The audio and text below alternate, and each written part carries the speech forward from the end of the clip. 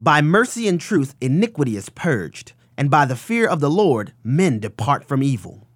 My name is Abraham Hamilton III, and this is the Hamilton Minute. We live in a day when churches are filled with people ready to hear and receive God's mercy. Unfortunately, however, it is often accompanied by a de-emphasis or concealment of the truth of God's word. Paul, the salvation by grace through faith apostle, was asked, if salvation is solely a product of grace, what benefit then does the law provide? Paul responded, without the law, I wouldn't have known God's righteous standard and how far away from it I was.